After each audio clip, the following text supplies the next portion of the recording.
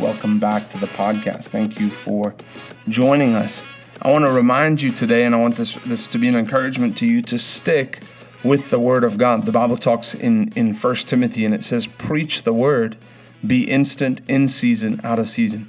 As believers, as people who are called to the ministry of reconciliation, and just as Christians, our life is to be based on the Word of God. And you can see when people get over into error, and I believe there's a few reasons why people get over into error when it comes to the Word.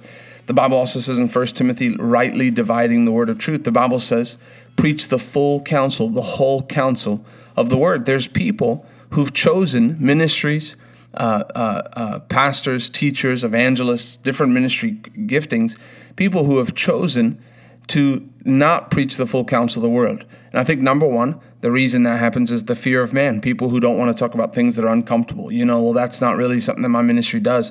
You're called to preach the full counsel of the Word. So there's people who back off when it comes to the giving message because, that's uncomfortable. I don't want to talk about that money. People think it's all about money.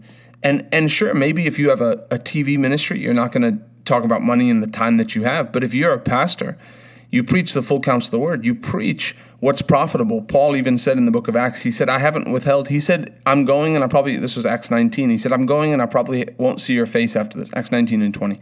He said, I won't see your face after this. But I want to tell you that if any one of you falls away, I'm just summarizing here. If any one of you falls away, my hands are clean of that. My hands are innocent because I haven't withheld from you anything that would be profitable unto you. And so you see in the Word of God how he's saying, if it was profitable, I would have told you about it. I would have preached it to you. I've preached the full counsel of the Word. And as a minister, that's so important. So some people, because of the fear of man, back off. We don't want to talk about that. And those are the same churches that are doing live broadcasts right now, begging people to give because they never preached and taught on giving. So the moment things get difficult for people in the church, there's no commitment to tithing. The tithe was never talked about. Hey, if you want to give, there's a bucket at the back. It'd be great if you join in with us and partner with us and, reaching our city. And there's never teaching from the Bible on the way it works. And so the fear of man makes it where people they don't want people to be offended, right? So that's number one, is the fear of man. And then there's also people who, because of personal experience, they take their doctrines and they base their doctrines off of personal experience. And so we knew this 10-year-old who got brain cancer and we all prayed and the 10-year-old still died. So obviously it wasn't the Lord's will to heal. And so they take something like that and they change a doctrine. We don't talk about healing here just because there's been some things in the past that we've seen that have really made us wonder if that's really for today, where people don't realize, hey, you've been given a sword, but if you use it or not is up to you. I could have a bank account with $100,000 in it, with $1 million in it, but if I don't know how to access it, it won't do me any good. If I don't know that there's a certain PIN code, if there's a bank that I have to go to, if I have to give my ID, if I don't know how to access it, it's not going to help me. And so it's the same way that these things that are available, but people who don't know how to access them and then don't preach. And then in the tough times, these are the places that don't stand the test of time because they don't preach the full counsel of the Word. But then I believe there's people who back away from the Word because of giftings. And so I want to speak on that a little bit today and sticking with the Word. I've grown up in churches where the power of God was manifested. In South Africa, we went to Durban Christian Center, and his pastors Fred and Nellie Roberts at the time. Great man of God, great man of God and his family. And so we would see people, it was, he had a great, it wasn't a deliverance ministry, but I believe there should be deliverance in all ministries, right? It's part of it. Heal the sick, cleanse the lepers, raise the dead, cast out devils. Freely have you received, freely give. Matthew 10:8. So deliverance. And so there was one time where this guy got called out and manifested and landed on the floor and rolled upstairs and did something that's you couldn't have done physically. You couldn't just straight roll fast upstairs. People who drop and slither and this is Africa, right? And so you see that, and so you grow up around that, and that just becomes kind of commonplace for you. But there's a temptation to get off into those areas where you feel like, these miracles are what validate my ministry, where the miracles are built to follow the preaching of the Word. So as long as you're rightly dividing the word of truth and preaching the Word of God with boldness, signs and wonders follow the preaching of the Word. When I've been doing healing school now for almost a year, and one of the sessions a while back, I was ministering, and it was a Monday morning, and so we kind of do a structure in healing school, and we have a format that we do. And so I was preaching on salvation on Monday morning, and preaching, and really not even talking on the subject of healing, but just preaching on salvation. And so I preached for a couple hours, and then we have a break, and then we come back and do another session. And when I came back, there was a lady who was in this boot, that not like she had boots on, she had a boot on one of her legs. She had injured a leg, and it went all the way up almost to her knee, this big heavy-duty boot. And she just raised her hand, and I said, yeah. She said, can I testify? I said, sure. She said, I was sitting under the word, and as you were preaching, I felt to move my knee, and I moved it, and I felt like the pain had gone. I went to the bathroom, and I started checking it, and all the pain is totally gone. I'm totally healed. She got healed in her seat just under the preaching of the word. So that's what it's supposed to be, that the Lord will confirm the word with signs following, that the word is anointed enough to carry the power of God. But people can get over in the excess. And this isn't to say that you don't go after. The Bible says in 1 Corinthians 12:31 to desire earnestly the best gift. So it should be a desire of your heart to flow in the anointing. It should be a desire to see the captive set free. It should be a desire to see signs and wonders and miracles. But you don't base a ministry off of a gift. The only successful long-term ministry is the one that's based on the Word of God. And it's true with just life. The only successful long-term life is based on the Word of God. The Word of God is our foundation. The Word of God is our plumb line. It's actually, even people say, well, I want to hear the voice of God. Man, it'd be awesome to flow like that person's and have word of knowledge and just be able to call out people and know exactly everything about them. But you can't base your ministry off of that. You base your ministry off the Word. If you look even in the Old Testament, what were the prophets called to do? Yes, they did some. They'd go to the king. Hey, thus saith the Lord this. But they were inspired preachers. They preached repentance. They preached turn away. They preached the word of God. So their primary calling was preaching. The primary calling of all five of the offices of the fivefold ministry is preaching. The pastor's main job, preach. Evangelist's main job, preach. Teacher's main job, teach or preach. It's based on the word. Prophet's main job is to preach, not to have one-on-one words for people. He's to preach the word of God. It's inspired preaching. You know that there's people misunderstand prophecy, but you can preach the word of God inspired by God, where it's prophetic preaching.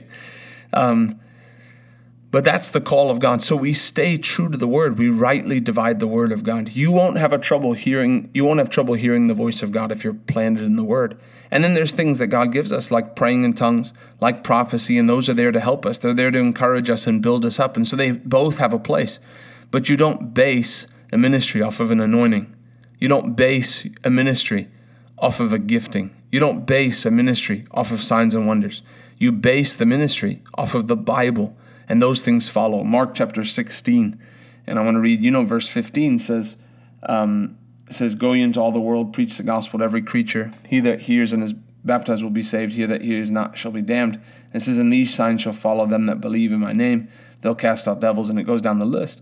And then it says, so verse 19, so then after the Lord had spoken to them, he was received up into heaven, and he sat on the right hand of God. And they went forth and preached everywhere. The primary thing they did was preach. Go into all the world and preach. So it's the word of God that's foremost.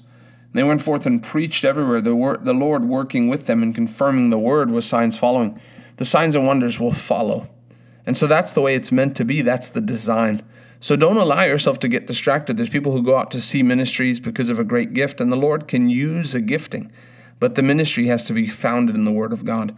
I have a book on my bookshelf by Lester Sumrall, and it's like it's a book about the great men and women of God, and like what happened in their life and how they started and how they finished. And sadly, in reading through this, I see many people who started off, but because they weren't grounded in the word, they got off into error. People who started off well with gifts and amazing miracles and saw amazing miracles, but ended up thinking they were Elijah the prophet and just not grounded solidly in the word.